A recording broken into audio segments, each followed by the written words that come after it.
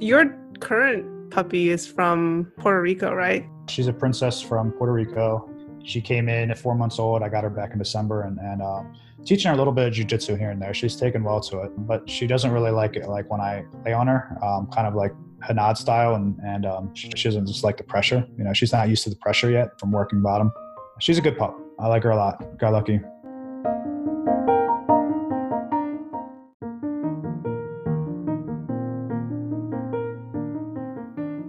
Welcome to the Mental Arts Podcast, where we talk about jiu-jitsu, mindset, and why pets make for awesome, thrilling partners. I'm your host, Tracy Huang, and I hope you'll enjoy the show.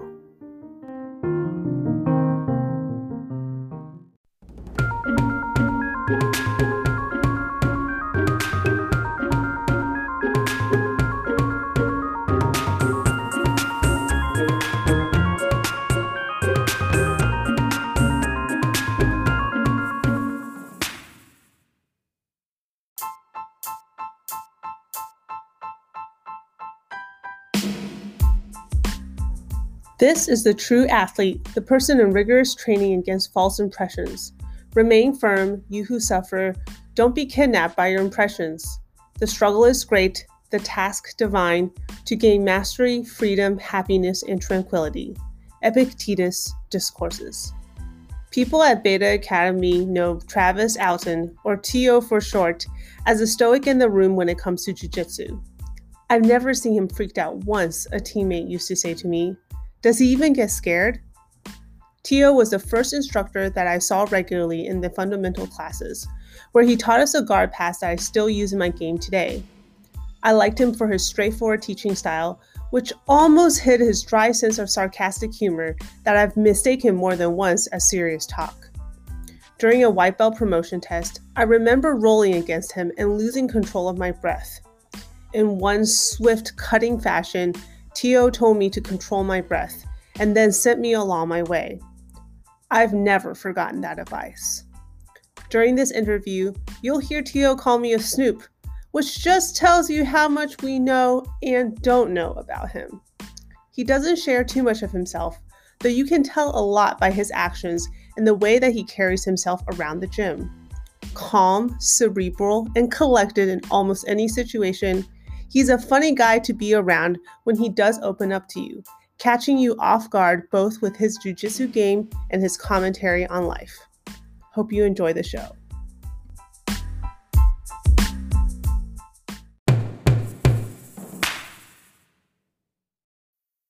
How do I stay so calm?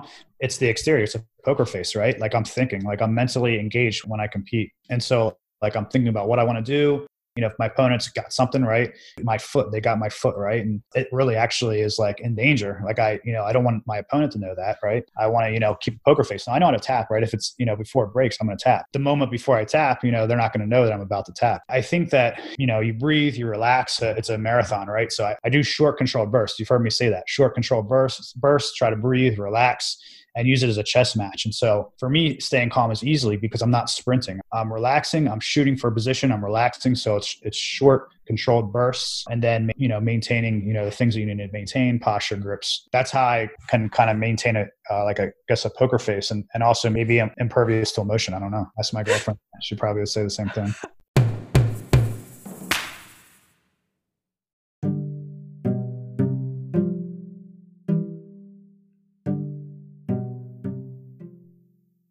I always want to kind of like do new things, learn new skills. To me, life is all about new experiences and acquiring knowledge. And so that's kind of a little bit of both, right? Music's hard though. It's kind of like, it reminds me of jiu-jitsu in a way. Like there's so many directions that you can take it. And there's like so many different kind of nuances to it and different styles. So it's kind of like a never ending thing.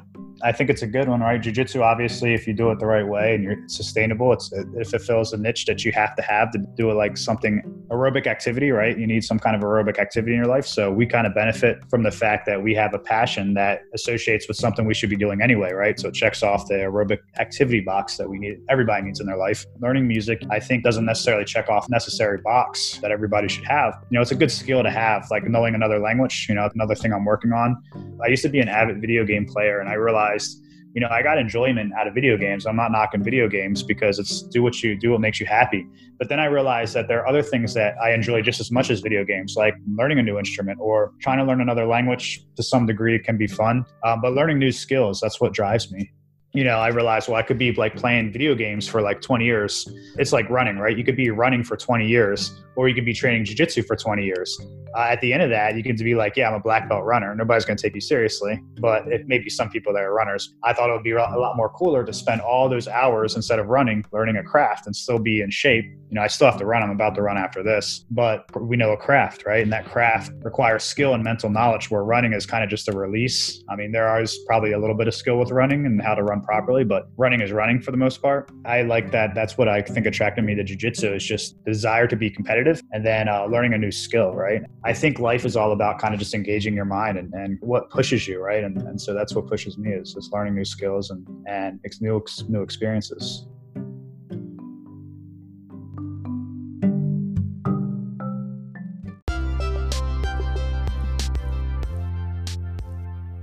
The existence, the physical universe, is basically playful. There is no necessity for it whatsoever. It isn't going anywhere. That is to say, it doesn't have some destination that it ought to arrive at.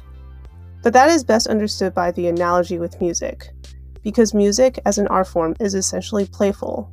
We say, you play the piano, you don't work the piano. Why? Music differs from, say, travel. When you travel, you are trying to get somewhere. In music, though, one doesn't make the end of the composition the point of the composition. If that were so, the best conductors would be those who played fastest, and there would be composers who only wrote finales. People will go to a concert just to hear one crackling chord, because that's the end. Alan Watts, Why Your Life is Not a Journey.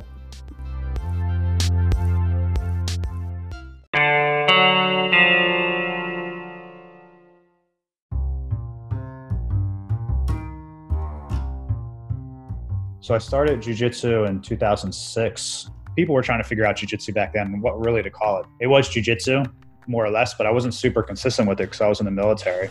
And then probably in the gi, I started in 2009 consistently. So you were still in the Navy? Yeah, I was still in the military. I was like an assistant wrestling coach. A lot of people don't know that I used to wrestle because my wrestling's hot garbage now. I wrestled in high school, and then when I went to the military, I still wanted to be competitive. So I tried out for the All Navy wrestling team. And when I didn't make that, I was an assistant coach at kind of like a helper coach, an aide for a wrestling team in Virginia, a really good one, nationally ranked one. So I definitely got my workout. But I realized I wanted to be competitive like the kids that I was helping out. And I found jiu-jitsu, just people talking about it and saying, hey, there's this place you can go and train. And me and a friend of mine, a roommate of mine at the time when I was in the military, were like, yeah, let's try it out. It was kind of like, why not? Let's try it. And it just stuck with me.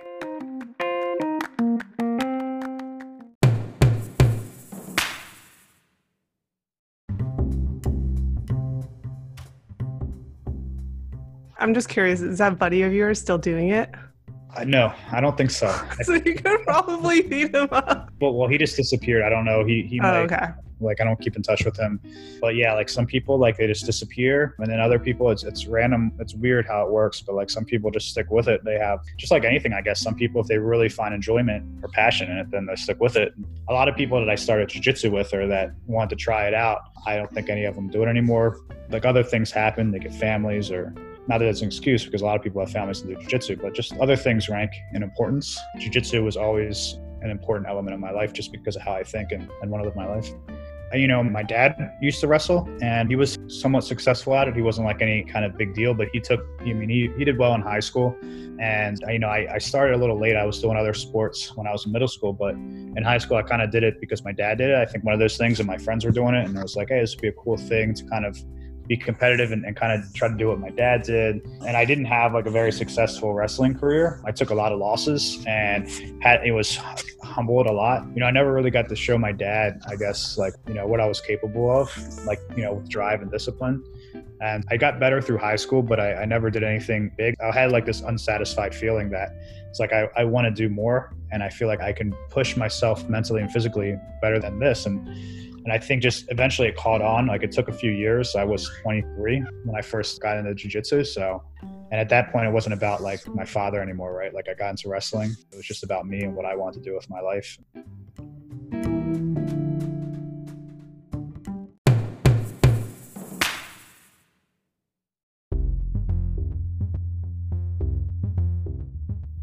For me, I've always grown up thinking like, oh, the coach is like the one who's not actually like in the swimming pool with you or not actually like doing stuff with you. They're always like off to the side. So can you tell me a little bit more about like your experience coaching there and maybe like how it compares to how you coach now?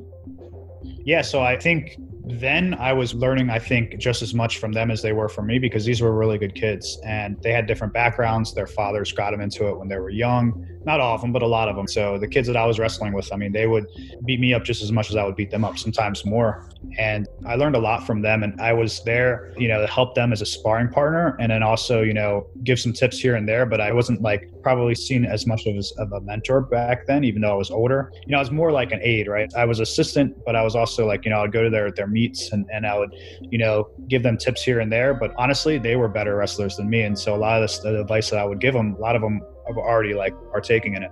So I would say my mentorship was more limited, and selfishly probably it was for myself as well to like wrestle with these kids and get better myself. I'd give them rides to their houses and, give them my experiences on maybe like cutting weight and stuff. But that's kind of where that stopped. And then I think now I feel more confident in if I was like asked questions, like when you come to me and you want to know something, right? Like I give you a lot more experience in jiu-jitsu now in my life than I did at wrestling then. I don't like to think of myself as a mentor, but I can help people. At least I can give them a lot more information that I've acquired over the years than I could back then as a younger guy. I feel a lot more confident in giving people the right information to succeed versus back then where I was still kind of learning myself.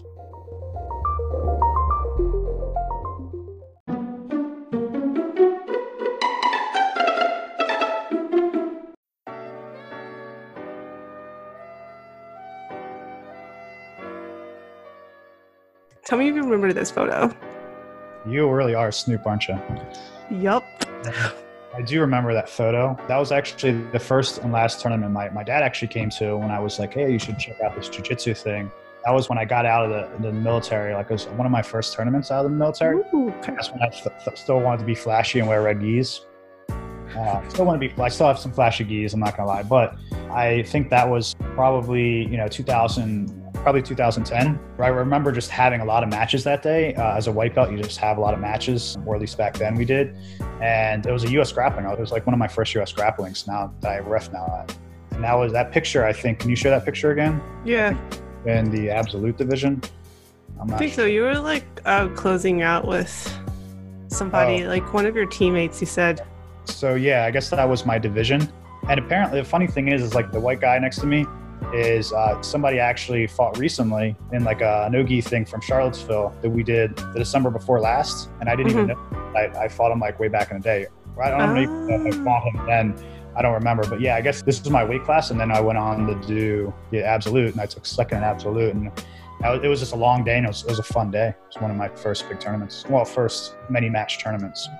What makes you either comfortable about competition, or how do you embrace the discomfort of competing? So it's a good question. It's a common question. And I think a common answer is, people probably try to not think about it much, or they listen to music, or they try to relax. I think the thing that I look at in competition is try not to put too much pressure on myself anymore. It's easier said than done, of course, especially when you're at like, you're mature in the belt that you're in, and you're like, maybe people expect you to win, which you shouldn't like think about what other people think. Just think about your own thoughts and what you want to do. In competition, for me, I would say the U.S. grapplings, I actually have less nerves. The nerves that I have less nerves on the U.S. grapplings. And I'm usually, actually at this point, because I do Master 2 now in IBJJF, like the best guys that I'm fighting actually are the U.S. grappling guys that come in, some young, hungry kids that come in and they're trying to, impress their coaches. And it keeps me sharp. And so I think those tournaments there, I'm very kind of relaxed because I'm reffing and it's a fun kind of thing. And if I lose, I lose. It's not a big deal. Now, the IBJJF is different. Like the Worlds, the Master Worlds, even the DC Opens, like it's Master 2. I usually don't have one match. I think the one that probably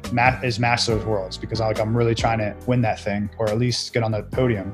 I relax. A lot of people do like jumping jacks and do push-ups and try to get themselves in gear. I make sure I'm hydrated. I make sure I have energy, and I just try to relax and then think about what I want to do and have confidence in what I want to do. So like a game plan, right? I never want to go in second guessing myself. I had a lot of issues with that earlier on where I just do so many things and I wouldn't have conviction and confidence to like follow through with my game plan. I just all of a sudden freak out and be like, that's not going to work, and second guess and do something else. And that would actually mess me up. With my nerves, I try to, they're always going to be there. And that's part of the great thing about jiu-jitsu to me is like they keep you sharp, and you want to have nerves. You want to kind of have that feeling a little bit, but also keep it under control and use it as fuel to kind of like push yourself, right? So I don't even listen to music. I go out there, I study people. I try to have fun watching jiu-jitsu. I just kind of like relax my body, try to, hydrate, make sure I'm not injury prone. I just think, hey, look, it's going to be fun regardless. And I want to go out there, and I pay to do this, and I travel for a reason. It's not for anybody else, it's for me. So at the end of the day, the fact that I'm there, the way I think about it is the fact that I'm there, I'm already winning. It kind of sounds lame for maybe some people, but like, I feel like that the fact that I'm still doing it when so many other people have quit or are not doing it anymore, so that's something I'm trying to prove to myself that it's a lifelong thing for me, and I'm going to push. So I don't really have any kind of method or science to getting rid of nerves. Remember what you're doing it for, right? You're doing it to have it's fun. It's supposed to be fun. And then when it becomes not fun anymore, it's just all nerves, that's not a good thing. You have to reevaluate why you're doing it. I think it's okay to have nerves and be nervous. It's completely natural, but also remember that you're doing it for fun. At the end of the day, it's all fun. It's not like you're going to war and it's life or death. You're going to live to fight another day. I usually make a lot of friends from the people that I compete against from the tournaments, and we keep in touch. And so it should be a good experience and a fun experience. And then think about that and put priority on that as opposed to the nerves you feel.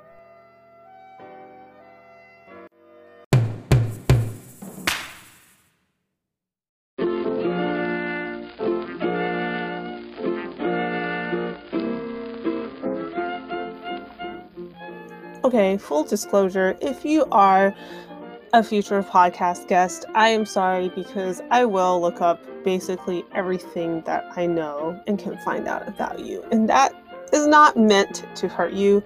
That is meant to say, I want to show you in the best possible light. And sometimes that means getting a fuller picture before we get into the interview. So, yeah. I don't think I'm that big of a snoop, honestly. I think that it's always useful to have people look back on their past, whether or not they're proud of it or remember it. It's something that's important to remember when you're interviewing or talking to somebody who is as experienced as T.O.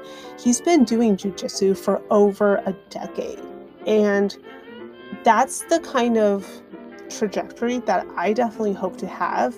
And I definitely know, even in the few years that I've done this sport and art, I've changed a lot. I've gone through a lot of internal shifts, even external ones, in terms of how my body looks, for example, since I started lifting. So when I asked him about this photo from the past, it was a way of identifying or trying to see if he has also experienced changes. And one thing that really struck me was, like, in the earlier tournaments, he would panic and he would change his mind or decide that what he was planning to do wasn't actually what he was going to be able to execute on, which is very surprising now, because now when I watched T.O. compete, like, it's very strategic and methodical, and he is one of the calmer people in the bullpen. I don't think he needs to like slap himself on the face or something to, I don't know, get him psyched up. And if you've ever been in the bullpen, then you know how much of a gut-wrenching, vomit-inducing, tears welling up feeling it can be. And I think you can really tell the difference between somebody who has a good handle on their mindset and is prepared to go in and do the job they were assigned to do, versus somebody who may or may not have thought about how to deal with the physical sensations of the emotions coming up inside of them. And I am all for emotions. I'm all for deeply feeling and accepting things. But at the same time, I feel like there is a good skill or ability to have to stand up for yourself and to kind of be, not necessarily be brave, but to be able to have faith that your strengths will show up when you need them. And that's something that my mentor told me whenever I had a hard decision to make. She said, your strengths will show up when you need them. And it was another way of just saying, like, look, even though you've never dealt with this specific challenge before, even though you might be scared out of your mind, the fact is you have the resources you need to get to the end result that you want. It might not feel good. It might be really messy. It might not be an exact result, but there is a way forward. And thinking about that whenever I have to do something that's nerve-wracking or unfamiliar, I kind of take the time to assess and truly believe in the fact that I have strengths that will show up for me. Maybe in that moment it won't feel like it, but that's not up to me. It's up to my strengths to do that.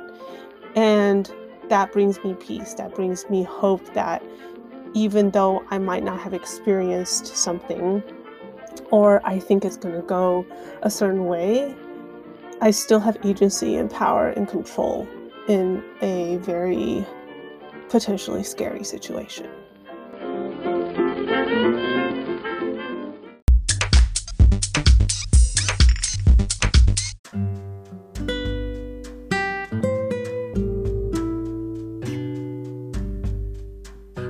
Do you ever think about who you want to train with, either because you have an injury or because you want to work on something, or the size difference? Yeah, so that happens with guys too, right? When you're a big guy, you never really know what it's like to be a female practitioner of jiu-jitsu, honestly. But I'm not a big guy, so like I do empathize with what it's like to be a smaller person, right? I wouldn't say less strong because some women are stronger than a lot of the guys, right? But definitely a smaller person on average. So the question, do I think about those type of things like you would? I do, because when I go against somebody like Nod these days with his like 10-foot legs, I think about that. And it doesn't mean that I don't train with them, but I train a certain way. And I train to be careful in certain ways that I wouldn't maybe with somebody my own size. I mean, I'm always trying to be careful, but my strategy changes based off of who I'm fighting. Like a generalization would be when you fight somebody your size, you have a kind of a certain strategy. When I fight somebody smaller, I have a certain strategy. And then when I fight somebody bigger, I also have a different strategy, right? So like, why use all that energy and put myself in danger when I can work top? Now, as far as injured, and I have to force that position, but fortunately I can force it in the gym because we're not starting on our feet all the time. Now, when I'm injured, for sure, I try to avoid bigger people, or if I go with bigger people, it's not that, if they ask me, I try to go with everybody when they ask me, unless somebody has already picked me to go. So I try not to duck anybody. So when I get injured, when it's really achy, when I go with somebody, I'm like, let me work top, right? Let me just work top. If you sweep me, you win, we'll reset the position. I mean, I might go with anybody, right? But especially with the big guys, I want to try to be careful and mindful of the injuries, but I don't want that to stop my jiu-jitsu just because I get injured. I want to work, whatever I can work.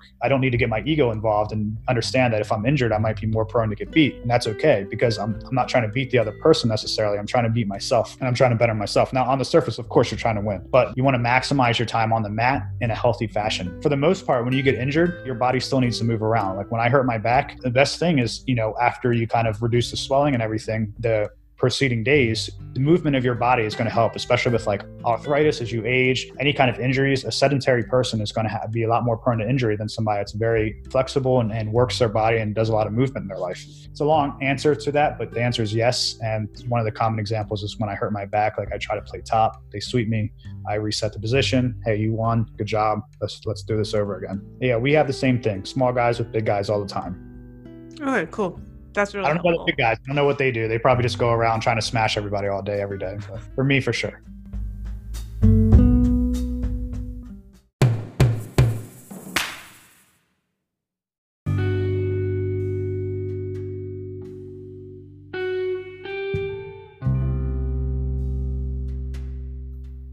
Okay, as I'm recording now, I would just like to tell you where I am. I'm in the closet, and usually I have the door closed, but it's just way too suffocating. I feel like I'm constantly running out of oxygen. So now I have the door open. Charlie, my cat, is next to me. He has no idea why the laptop is on the floor, but he's sniffing it. So if you hear like cat sniffing sounds, that's what's going on. At any rate, the point of this commentary is to do the one thing that I don't do very often, which is get on the soapbox and emphasize my truest belief that mental health is just as important, if not more important, than physical health. And by that, I mean there is such a stigma around trying to, for example, overcome an addiction, or to even admit that you have an addiction, or to go to therapy, or to say that you have some sort of mental health diagnosis. With regards to somebody who would have the flu or they have a broken bone, nobody is going to be like, wow, like you are just a terrible person, I'm going to judge you for that. And yet when we have minds that don't actually work the way that they were, I'm not saying designed to work, because I feel like the human brain has not really evolved that much, but maybe the mind is not working in a way that is serving us in that moment. It's so hard to admit that and to share that in a way that makes you feel safe and able to actually get the help that you need. So I just want to emphasize, like, yes, for sure, talking about maximizing your time on the mats, not only just taking care of yourself physically, but taking care of yourself mentally. And if you're hearing this and you think, great, that is obvious advice, something I'm already doing, hats off to you. This is definitely something that I would record for myself and remind myself of in the future, because there are times when I decide that I want to push myself really hard and I make things really difficult for me, not even in the sense of going to a training that's physically taxing and therefore mentally taxing, but just even arriving on the mats and feeling like I've already mentally defeated myself because I feel like that day isn't going to go well. I pause because Charlie is now thinking about jumping into the laundry hamper. Anyways, you might hear a loud bang. Oh, Charlie, don't step on my keyboard. Okay. Moving my laptop a little back. There's a lot of different ways you can approach it. There's a lot of people who give advice. I would say that for me, what has really helped me is this book actually called Todd Herman's book, The Alter Ego. In it, he describes a way of thinking about yourself and creating a persona for yourself that actually isn't something that's inauthentic or fake, but is realizing that you have certain skills and strengths that that may not be apparent because you're mentally working yourself up and thinking that you're weak, whereas you're not. Okay, now there are 2 cats in the closet. Maybe this is why I keep things closed. Oh, Charlie. All right. Well, that's fun. Anyways, I highly recommend the book. I have a similar resource that I'm creating at thementalarts.com. It will be live by the time you're hearing this, so I'm also very sorry to put in a marketing thing in here, but here we are. I think mindset is the highest leverage activity you can work on in jiu-jitsu, and it's so underrated by those who default to the mindset of I just have to work harder physically. That might be the case, but your mind is the engine that's going to drive that machine forward. So getting a good handle on how it works and understanding its limitations so you can make improvements upon it is undoubtedly very, very helpful to a jiu-jitsu practice.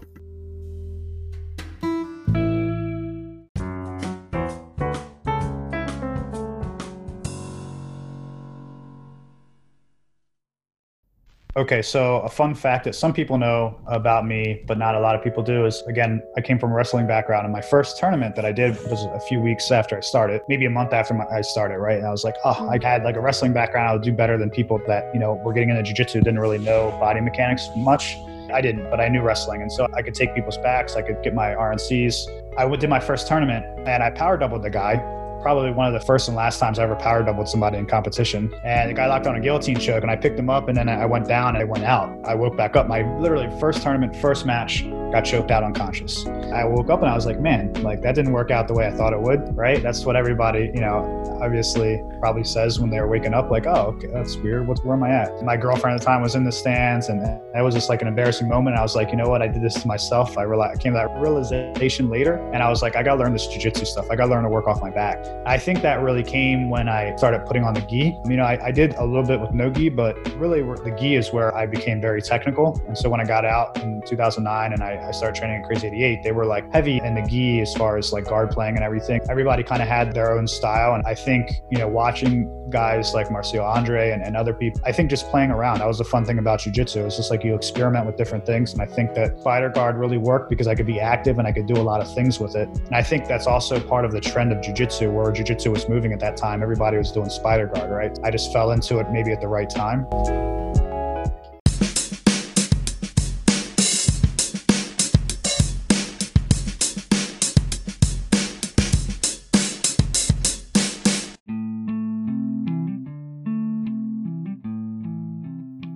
I did no-gi for like the first few years because again, I was trying to improve my wrestling and then I wanted to get into something else. And I think I slowly started developing into a jiu-jitsu guy as opposed to a wrestler over those no-gi years. And then when I got into jiu-jitsu as a white belt, I went in thinking that I was a lot tougher than I was. And that was a bad mindset.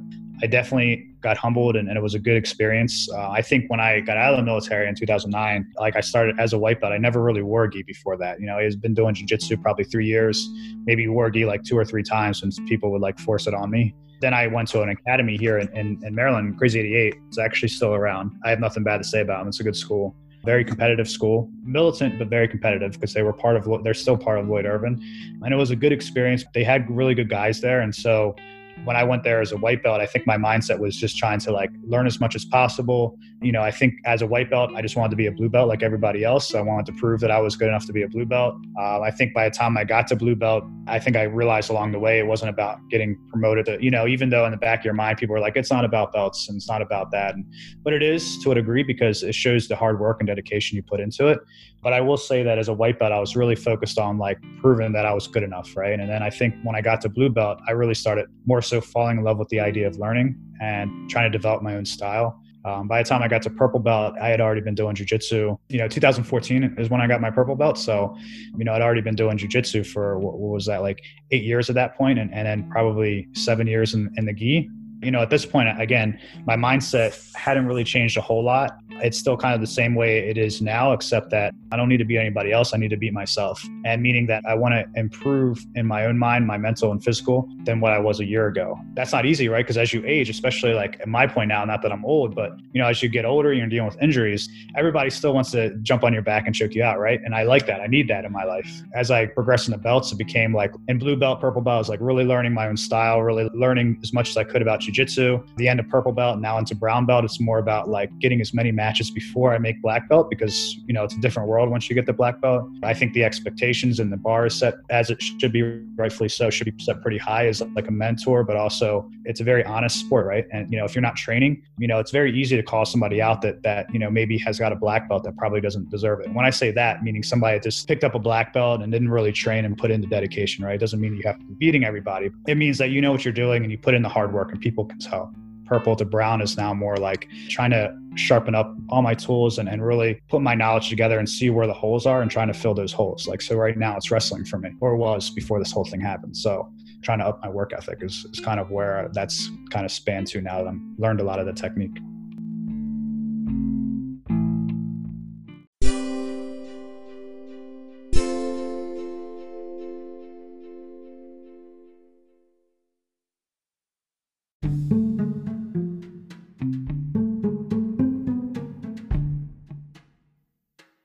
Are there any jiu-jitsu black belts whose game you watch or that you want to emulate? There was a guy in my younger days, the blue belt and purple belt, really that I saw competing that I really liked his style and I emulated a lot of my style off of, especially a lot of my overhead sweeps where I lift people in the air with my legs and toss them over.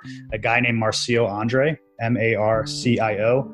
last name Andre. He's now like one of the top elite black belts. At that time, he was a blue belt just like me. You know, he was a young kid, 16, 17 when I first came in contact with him. And now he's like a world-class badass in jiu-jitsu in his mid-20s. And so him, and then I think I also was like Gabrinia, like Rubens Charles was another one that I really liked.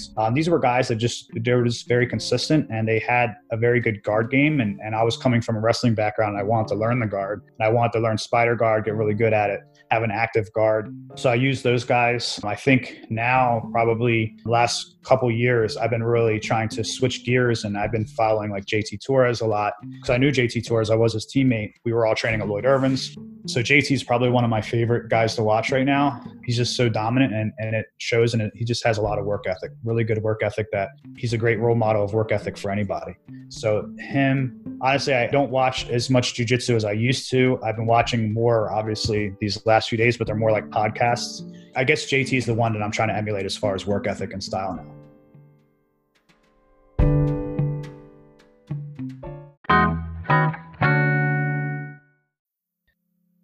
You have done jiu-jitsu in a lot of different countries. So you've done it in Mexico City, Germany, Honduras, and then I don't know if you did jiu-jitsu while you were in Iceland. Mm-hmm. What are kind of the similarities and differences that you've noticed? Well, in Iceland, it's just how you'd picture it. It's a bunch of tall dudes with beards, and even the women are like taller and bigger. Not all of them, but most of them. In Iceland, it really was like there were some small guys there, but like, yeah, there's a lot of tall guys. It's funny because they're just as fluent in English as we are, but they speak a completely other language. It's just, is their base language. And it's like, man, I feel dumb and I need to learn another language really bad. They're very they're very, I won't say friendly. They're very receptive. I don't know if I describe them as friendly, but they're open, right? They aren't unfriendly. Maybe they're kind of just neutral. They're kind of just to themselves, but they're open. Like they'll help you if you need help. I only trained 2 days while I was there because the rest of the time I was driving around the country in a van. I got to roll with one guy that was just kicked my ass, one of the black belt instructor there. And he was my size. And I really appreciated that because it was like he was my size and he was beating me up pretty bad. People there were good. And it's like, man, jiu-jitsu is really spread around. And it's not like you just go to a random country and you go to a jiu-jitsu school anymore. It used to be 10 years ago that like maybe there'd be like one purple belt teaching class and nobody really knew what they were doing.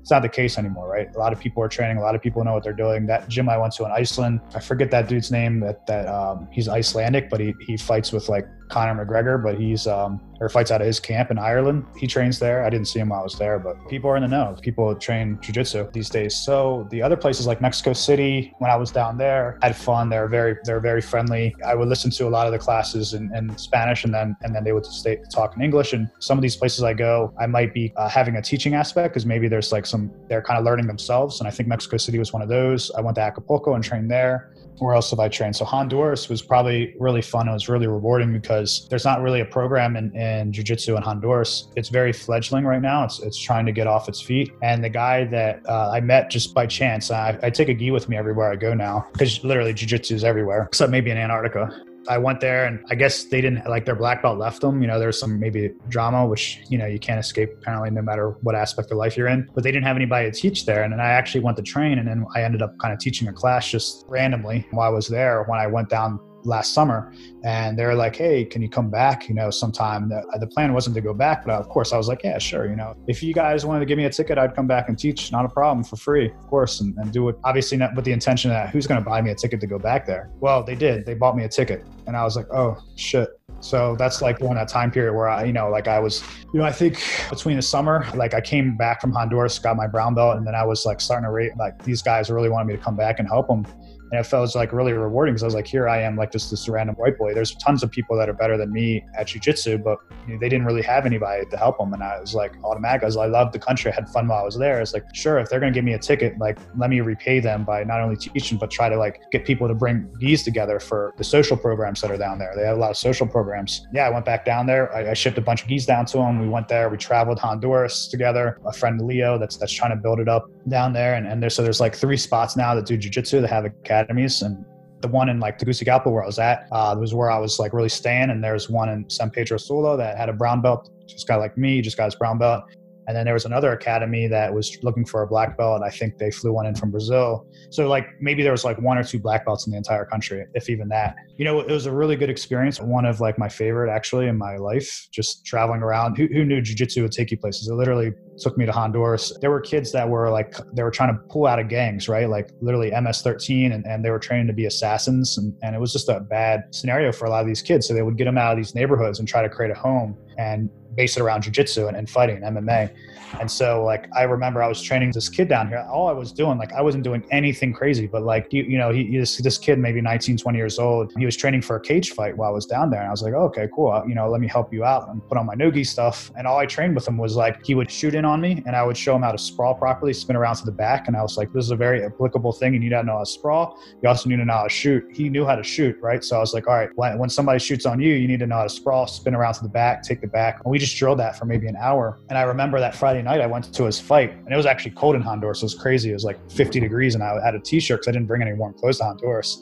I was cold, but they had these fights. Women were fighting too. And it was crazy because they didn't have any doctors. It's just like anarchy down there. But they had this cage, and they had, people drinking beer, and then they had people coming out. This cage was outside. Like this kid that I was training, it was like he won his fight in like a minute, right? And did exactly what I showed him. And I was just like, it was just random. Like he was like, and after the fight, like, I mean, like, who am I? Like, he just met me a couple of days ago, but he's like, nah, I really want to thank this guy, and really want to called me out. He's like, I really want to thank this guy, helped me out a lot. And I was like, man, like these guys are so appreciative and they have such heart.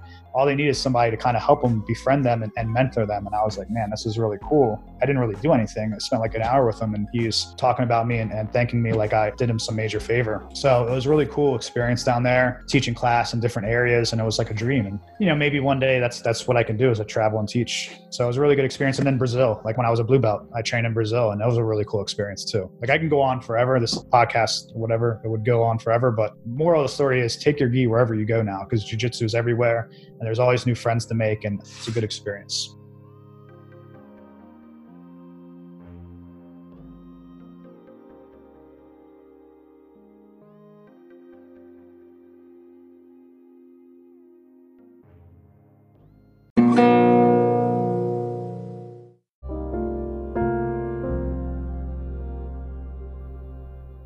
Here are my takeaways from the interview. Number 1, do what feels natural in terms of choosing your own game. It could be the most popular thing at the time that also happens to be your jam. But if it isn't, don't force it. Play around and work on different things, and over time, they will click. Number 2, the belt rank is a reflection of your hard work and dedication. But your hard work and dedication can be directed towards different things. Is it really the rank that you're looking for? Or is it the associated knowledge and love of learning that you truly want? Fall in love with the idea of learning, because that's the path towards expansion. Number 3, jiu-jitsu is fun because there's experimentation combined with challenge. That to me is what life is all about too. Testing out new theories, seeing what works, and what could be tweaked again and again and again. There's a lot of understanding that can happen as you put yourself into different scenarios. And that understanding is hopefully meaningful because it allows you to connect with others and yourself. This is from Tio's book, People of the Sun. Interlude 1. The world is grayed out. There's often no sound. Smell here is strange, and taste is somehow unique. But feeling does not change. It only grows stronger. And somewhere waiting it lies, only seeing what it wants to see. The immaterial passes through. In an eternity of nothing, even the most trivial things are worth noting. Yet, this is not trivial. It's exciting. Purpose then has become important once more.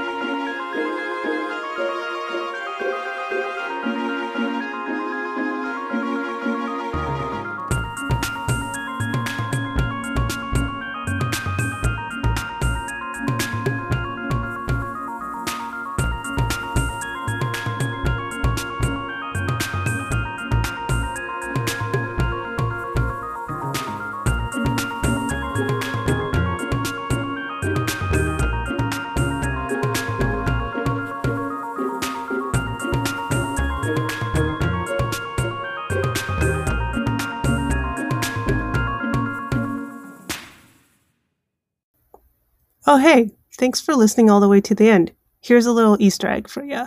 Yay!